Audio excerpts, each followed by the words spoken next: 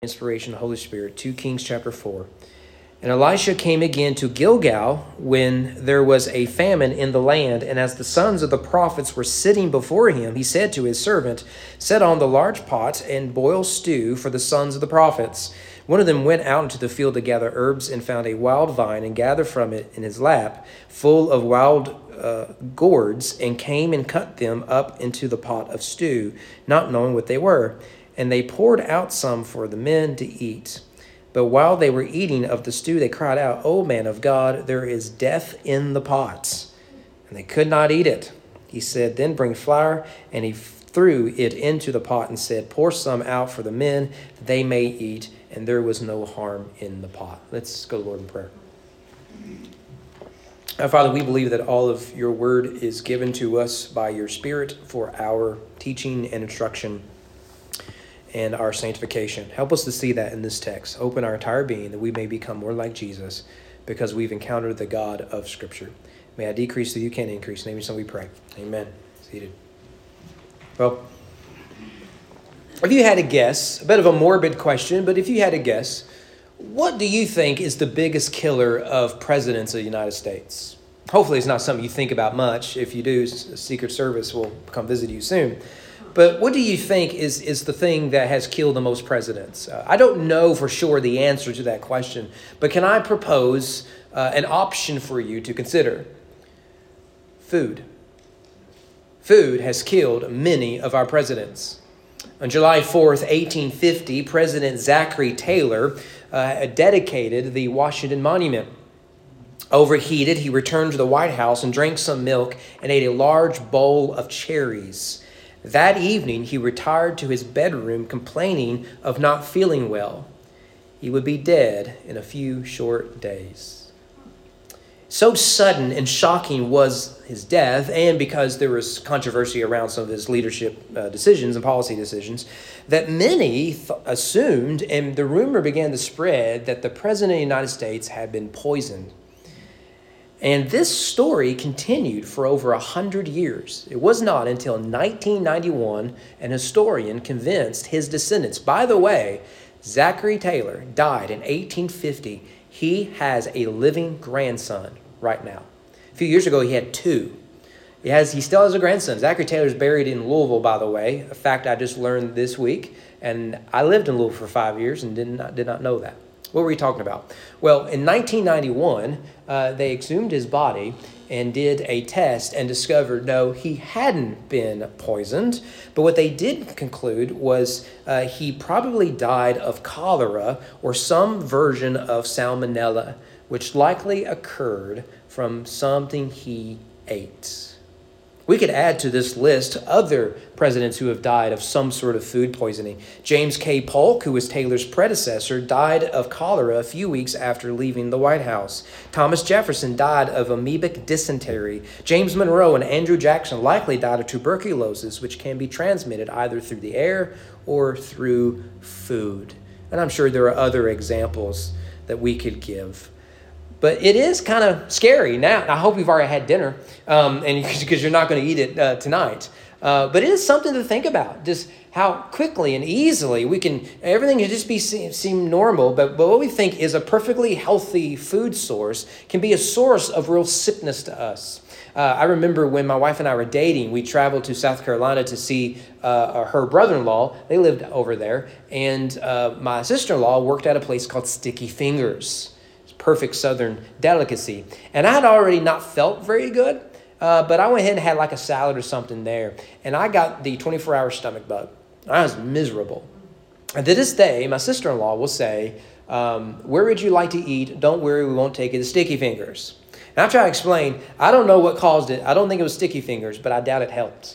It is amazing that you can be perfectly healthy in a matter of a single meal or a few bites. Suddenly you become very sick, even deathly ill. That's basically what the story that we have here. It is a story about food poisoning.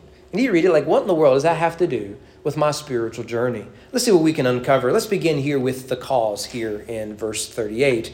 We are told here at the very beginning that Elisha the prophet has arrived from Gilgal to visit with what we might call seminary students. who are in the midst of a serious crisis. Now, Gilgal is a significant city, not a major city in terms of the biblical narrative, but significant nonetheless. It was near Gilgal that Elisha witnessed his mentor, Elijah, ascend into heaven. It was located near the Jordan River and will presumably be the site of a story we've looked at in the past. That is the story where Elisha miraculously causes an iron axe head to float. But again, there's some presupposition there because that's in chapter 6. This is in chapter 4, the end of chapter 4. But you'll notice there right away that he's coming from Gilgal. There was a famine in the land. Now, throughout Scripture, famine is often, though not always, associated with the judgment of God. And no doubt we would expect to assume that here now, Israel was living in apostasy. King Jehoram is on the throne. He was the son of King Ahab and Jezebel. And although we could say he wasn't as bad as Ahab, it's a matter of degrees. He was not a righteous king of the northern tribes. Let me give you this from chapter 3 of 2 Kings. In the 18th year of Jehoshaphat, king of Judah, that will be on your test, Jehoram, the son of Ahab, became king over Israel in Samaria. He reigned 12 years. He did what was evil in the sight of the Lord. He clung to the sins of Jeroboam, the son of Nebat, which he made Israel to sin. He did not depart from it. So clearly what we have here is a nation in apostasy. And under his leadership, King Jehoram's leadership, Israel experienced war. They increased in idolatry, and they broke many of their allies. His rule was chaotic, and it ended up in battle. His death led to the end of the Ahab dynasty, thanks to the judgment of God. So we're not surprised to discover this little note that there is a famine in the land. This is what we would expect. Elijah led Israel through a 3.5-year famine. Here we have under his successor yet another famine. And he goes in this famine from Gilgal to meet with the sons of the prophets. Now, you come across them off and on throughout the Bible, and the question is, who in the Sam Hills are they? A couple things to note here. First, this term is primarily found in 1st and 2nd Kings and is related exclusively to the ministry of Elijah and Elisha. This specific term, the school of the prophets, or sons of the prophets. However, this seminary, again, if we could use that term, predates them and continued after them, just goes by different terms. For example, in Saul and Samuel's day, the term is the band of prophets. They were really good at music, I guess. In Amos chapter 7, he claims not to be a son of a prophet. You may be familiar with that passage. And that sounds like he's saying, I did not go to seminary. So I'm not one of the sons of the prophets. And often we read that as he's a descendant of one. And that could be a possible interpretation. But it could very possibly he's referencing this school. There are various branches of the seminary, much like the Southern Baptist Convention has various branches. Southeastern, Southern, Southwestern, Golden Gate, and Midwestern. You'll see them in Beth. You'll see them in Jericho. You'll see them in Gilgal. We see it here. Then there's also one in Ephraim.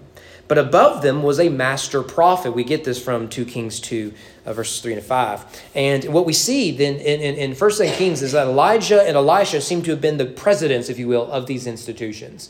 They were the chief of the prophets. And so what they would then have are these disciples under them, very New Testament model that you get here. And so as he leads these school of the prophets, the goal is to train them in this ministry, then to send them out throughout Israel. And so when the prophet dies, the main prophet dies, his successor will take over. And that's the story of Elijah passing the mantle down to Elisha. Finally, we should know that they probably lived in some sort of monastic community or monastic-like community. They erected buildings. You get that in chapter 6. They shared a common table. We get that actually here in chapter 4. And some were even married. So it's just an interesting thing. We don't get a lot of details about it in the Bible, but it does show up nonetheless.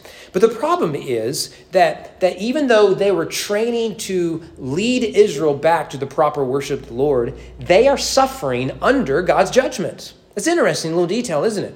Because although the judgment may not be directed towards them specifically, due to the universal nature of this famine, they still suffer under the consequences of this judgment. Something worth considering nonetheless. So what they're doing is they are crying out to their mentor, the main prophet, for help. Because here they are, students wanting to serve Jesus, and they are starving, like the rest of Israel.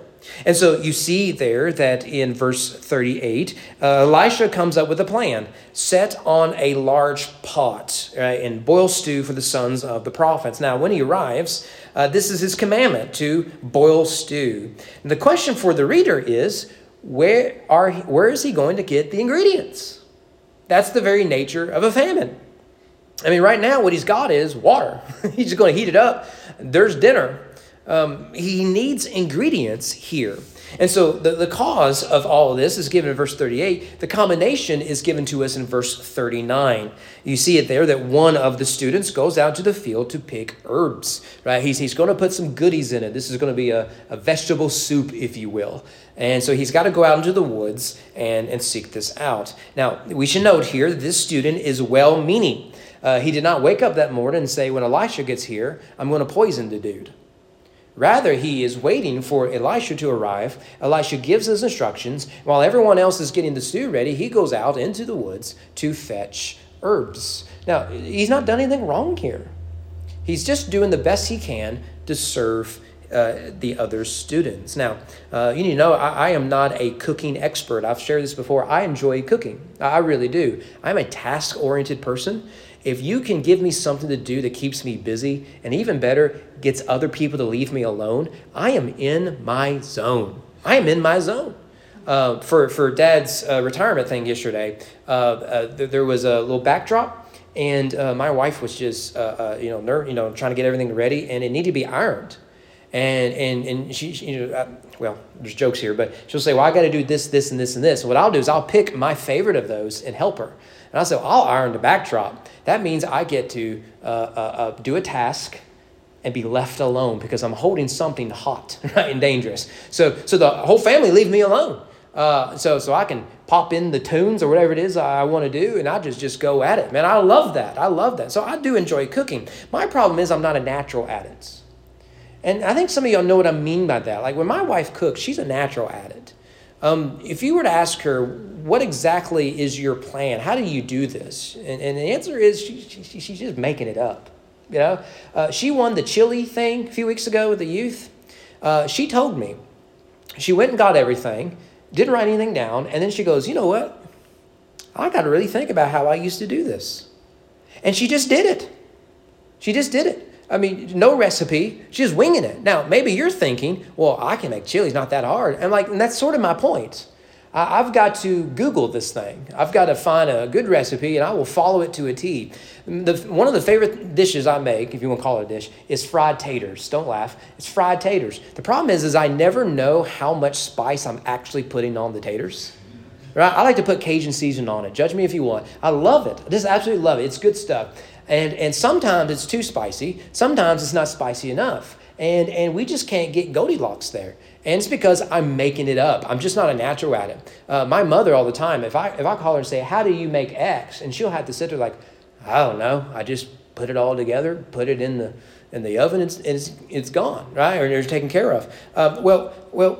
I am one that I'm not natural at this. And so this student, he wisely grabs what food and spices he can find and throws in the stew. That maybe he's a natural at this sort of stuff. His problem isn't that he doesn't know what to put in it, despite not having a recipe. His problem is that he chooses the wrong ones to put in there. He naively is unaware that what he's done is chosen things that are actually poisonous. Tony Evans is actually quite helpful in his sermon on this text, where he looks at this word wild gourds, and he describes this wild gourd as basically being like a cucumber. A wild gourd, he says, is a cucumber with poisonous pulp, so that the poison is on the inside, while on the outside you think you're getting something like a cucumber. So this guy, because it grows wild, right? And I wouldn't recommend like a wild onion or something like that. And so he goes and he grabs it thinking he's getting one thing without realizing that what is in this food is something poisonous. Now, without knowing it, he is risking the death of his peers. We think we know what exactly has been grabbed here. In fact, you notice there in verse 39, not knowing what they were. The guy is ignorant of what he's doing. But we do know that this could potentially kill people. If consumed in large amount doses, it is a miserable way to die. A miserable way to die. Now, many could survive this, but it does have the potential of being deadly. So that leads thirdly to the caution there in verse 40. Not realizing it, the cooks are stirring the stew and begin to distribute it, right? I mean, you read this, you just want to shout through the pages. Don't do this. Start over. Get better ingredients. Don't shop at that grocery store ever again. That sort of stuff. And so as they start eating the food, they start to realize something is off. Now, we don't get any details about this, but their immediate reaction when they realize that this is a dangerous meal, they cry out to Elisha, their mentor, and they warn him. They caution him. Don't eat this. There is death in the pot. If you eat this, it could kill you. So the last thing we want is for you to suffer in this way. Now, I want you to notice here, what they are requesting is for people not to eat. It's right in the middle of a famine. They're eating because they are starving. And upon eating, they discover that this is actually more dangerous to them. To eat this is more dangerous than for them to continue to go without food. This is a real crisis. And so they ask Elisha not to eat. And this leads finally, verse 41, with the cure. When Elisha arrived, there, of course, was a serious situation of the famine. And now what we have is a more serious crisis, and that is that they will die not by death, or not by starvation, but by poisoning. And so he is asked, what should we do? Should we just throw this out? And then what we do? We're still hungry. And his answer is to bring flour, throw it into the pot, and it'll be okay. Now, I have no idea how flour fixes that problem. I don't. There are a lot of preachers who make things up. Maybe you know something I don't. But at no point to my grandmother, if we ever had an upset stomach, recommend flour. They might recommend Sprite or something like that. Never flour. And so clearly, this is a miraculous event. Flour becomes the means of saving lives and to make the food, to purify the food so that it can be consumed. Now, we need to pause here and ask ourselves, being the case, what in the world is this doing in the Bible? It's a weird story, isn't it? It's not even a good story. It's a story where a guy shows up for family dinner, use expired ingredients. He comes up with a way to make the food healthy. They eat, and everyone returned back home in the evening. I mean, that's it. It's not even a good story. But it's here in the Bible. Of all the things God could have given us, particularly about the history of Israel and the prophets, this is numbered among them. What do we do with this? Well, one of my biggest complaints about modern preaching, and this is sort of preaching around forever, but modern preaching seems to be particularly guilty of this, is to moralize the Bible. So what you'll find, if you ever want to know if a preacher doesn't know what the text means, you'll discover he goes a bit wild with the application. Let me give you an example of this. I've heard this from people I respect, their treatment of this. Well, for one, there's two things. One, a lot of people don't know what to do with it. I have two commentaries on the book of 2 Kings, and both of them give you a paragraph roughly the length of the text itself. And that is unusual in commentaries. Each verse, you get 2 or 3 pages. And this one, you get a paragraph on this paragraph. And they don't say anything, just summarizes the story. And then so you maybe listen to a good preacher. How did he handle this text? What application and interpretation he get? And what you get is a lot of moralizing. Let me give you an example. From this text, you can say, the young man goes into the wilderness. And this is like, when you go into the world, be careful that you don't bring back poison. Well, okay, I hope you don't go out into the world and bring back poison. But you mean to tell me God put that this story here so that we can get that application in the 21st century, I'm not sure that's what this is really all about. We may try typology and allegory and whatnot, but the question is, what do we do with this? The answer is always to get us to Jesus, but what do we do with this? Well, what stuck out to me is I think I've read the story over and over again. You tell me if I'm wrong, and I'm still discovering sort of the ins and outs of this passage. I've read, like I was going through this, like, man, this story sounds familiar. Is it too simple to say that there are three parts of this narrative, okay? There is a dire situation, there is a crisis, then there is deliverance. Is that an adequate summary of this narrative? The dire situation, famine, judgment. The crisis is that despite that situation, now what you have is a greater crisis in the sense that you have people could die. You know, they were already dying from the famine, starvation, but now this could be it. They could die of something quite serious. And by the end of the story, it ends with the man of God, the instrument of God, delivering people from that crisis. Right? I think that's a fair summary of the narrative. Now, what you'll find is in the story of Elisha, we could do this with Elijah as well, but we'll just limit it for now to the story of Elisha. This story is told over and over and over again. Can I give you a few examples? Sure, why not? We still got 20 minutes. Why not take them? Chapter 2. Go back to chapter 2. Chapter 2, verse 19. Tell me if this sounds familiar. Now the men of the city said to Elisha, behold, the situation of the city is pleasant, as my Lord sees, but the water is bad, and the land is unfruitful.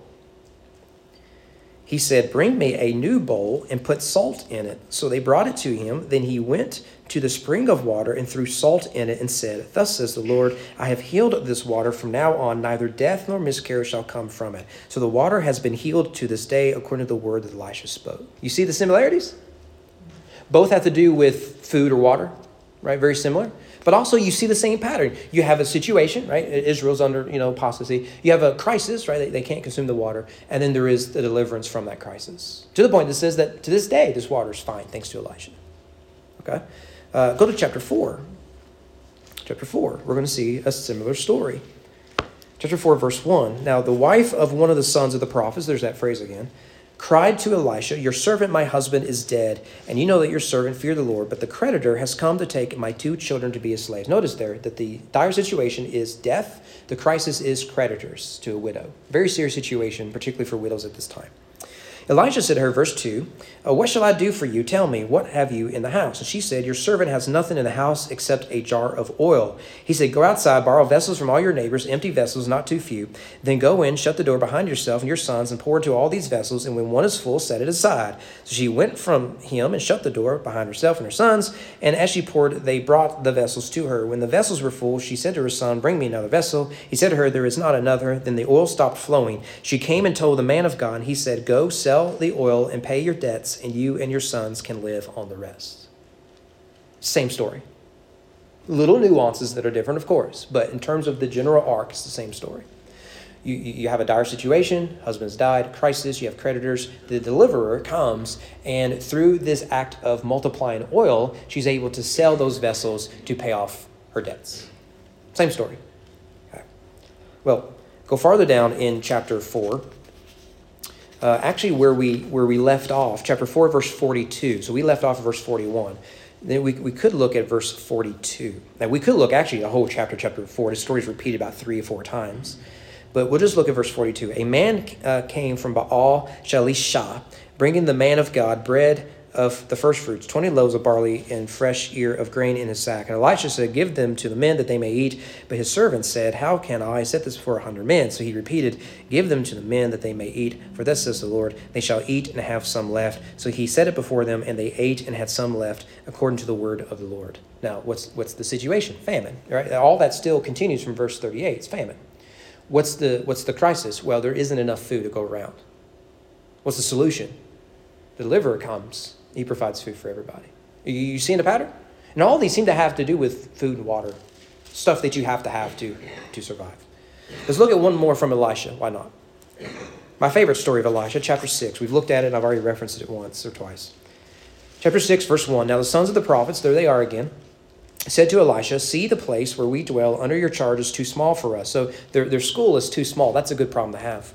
Let us go to the Jordan, and each of us get there a log, and let us make a place for us to dwell there. And he said, go. One of them said, be pleased to go with your servants. He said, I will go. So he went with them. And when they came to the Jordan, they cut down trees. But as one was felling a log, his axe, the word there is iron, axe head fell into the water, and he cried out, alas, my master, it was borrowed. So iron was very expensive this time. So he borrows it, and now that it's sunk, so you have the dire situation, that there isn't enough room, where, it's a famine, all that sort of stuff. And the crisis is this student is about to be made a slave because he can't afford to replace the axe. Iron is very expensive. Not easy thing to come across. Then verse 6, the man of God said, where did it fall? When he showed him the place, he cut off a stick, threw it in there, and made the iron float. And he said, take it up. So he reached out his hand and took it. See deliverance. Same story. Now this one doesn't involve food. It involves an axe. Now what if I told you this story is found throughout the Bible? I'll give you an example. I'll put it up on the screen. It's in Exodus chapter 15. When they came to Mara, which means bitter, it's the bitter water of Mara, they could not drink the water of Mara because it was Mara, it was bitter. Play on words there. Therefore, it was named Mara. Okay, I get the point. Move on. Verse 24, and the people grumbled against Moses, saying, what shall we drink? And he cried to the Lord, and the Lord showed him a log. He threw it into the water, and the water became sweet. A couple things noted here. One, what's the dire situation? Is that they are thirsty in the wilderness. There's no water. And the crisis is they find water, but it's too bitter, making their thirst worse. The solution is you take a log, a branch, even a tree, it's the same word in the Hebrew for all, and you throw it in there, and somehow, some way, it becomes sweet. You'll notice the similarities between what Moses does here in Exodus 15 and then what Elisha did with the story of the floating axe head. In both situations, a branch, a tree, a limb, a stick, something that was thrown into the water to deliver the people involved with the crisis. So even there, we have clear parallels. Now, we could keep doing this all day long, and I would love to do that because I'm a nerd. But can I just, in passing, mention a few? David and Goliath. You have a dire situation. You're at war with the Philistines. Crisis. Goliath comes out, and he's a giant. No one wants to face him. To deliver comes, and all he's got is a little slingshot. Or consider Jonah and the sea monster. What's the dire situation? Is you have a prophet who doesn't want to go do his job. Crisis comes in his pursuit to run away from the Lord. And he thinks he will deliver them by himself laying his life down. He goes into the abyss, place of death, Sheol, he says. But in that story, the one who delivers is actually delivered through the sea monster. Daniel in the lion's den. What's the dire situation? Well, don't pray. What's the crisis? Daniel prayed, gets thrown in the lion's den. What's the deliverer? The angel of the Lord comes and shuts their mouths. Shadrach, Meshach, and Abednego. What's the dire situation? Bow down to this false idol. What's the crisis? You go hang out with the flames. What's the deliverer? A fourth individual, a divine being, the angel of the Lord, is sitting right there to deliver them. What about the whole book of Judges that we're in the middle of now? Othniel, that we looked at Wednesday. What's the story? Judah is in a crisis, a dire situation. For one of their disobedience, the crisis is that the dude from Aram comes down, and what happens? The deliverer is raised up in the form of Othniel, Ehud, Deborah, Barak, Gideon, Samson, and the rest. You see this, right? It's the same story over and over and over again. You can come up with another dozen yourself. But these stories, particularly the one that's before us now in chapter 4, is particularly noteworthy. Look at that story again. Does this sound familiar? It should. We can turn to the New Testament stories of Jesus, and it's retold over and over again. Let me give you a few, and then I want to give you the chief one. The feeding of the 5,000 to 4,000 is paralleled of the story of Elisha we actually looked at. Remember that Elisha feeds a multitude, starting in verse 42, with a little boy's lunch. It's the same story. But now it's Jesus doing it. So in Matthew, you get the feeding of 5,000, followed in the next chapter, feeding of the 4,000. What about the calming of the storm?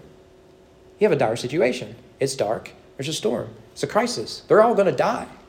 What happens? Well, on 2 occasions, one, they wake Jesus up and he says, man, what are you guys whining about? I got this. Yo, stop. The other is the crisis is a ghost is coming to them.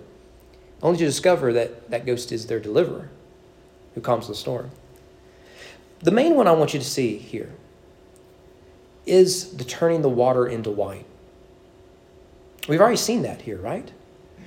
Take, for example, when Elisha, for the widow who has the debt, the creditors, what does he do? Is he says, okay, I want you to go find all the vessels you can, take your oil, and keep filling them up until you run out of vessels.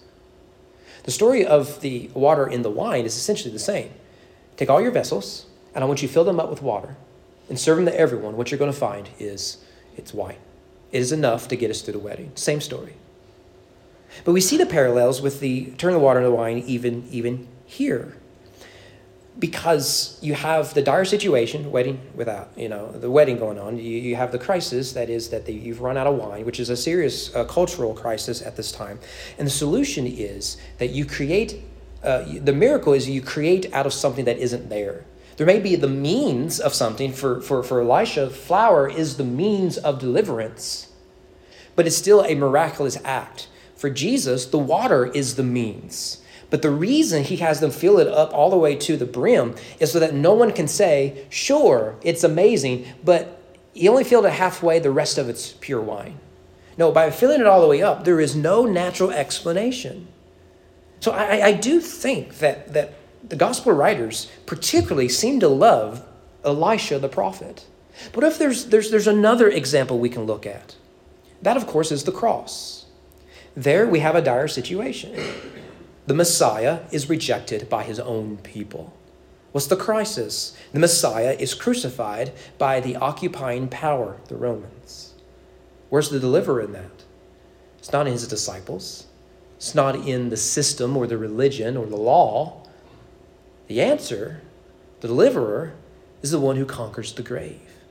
Not even Rome can have victory over us now. Not even the religious elites have power over us now. Christ is risen from the dead. So what we see is this narrative pattern is common because they are microcosms of the broader narrative of Scripture.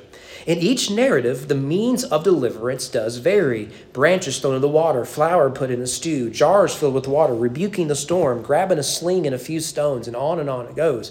But it is still the same story, that you have a dire situation followed by crisis by which there seems to be no means of deliverance until the one called by God, anointed by God, comes and deliver his people.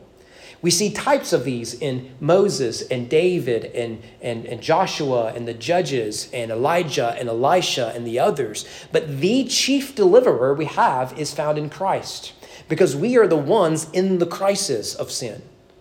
And what we need is a deliverer. We are sinners living in a fallen world. That's the dire situation. The crisis is that we continue to rebel against our Maker. Despite all of that, Christ comes to deliver us from our sin. So I do think that although on the surface, this looks like a boring story about food poisoning, yet in reality, it is a reminder to the reader about grace. We don't need flour or in our stew. We don't need water in our jars. We don't need oil in our vessels. What we need is a Savior for our hungry souls. Christ is ultimately at the center of this narrative, who begs us all to come, to eat of his body, to drink of his blood, and in him we will have redemption. So as always, what we see here is Jesus Christ risen from the dead. And that's good news. Well, let's pray, shall we? Our Father, I ask that you would help us in this regard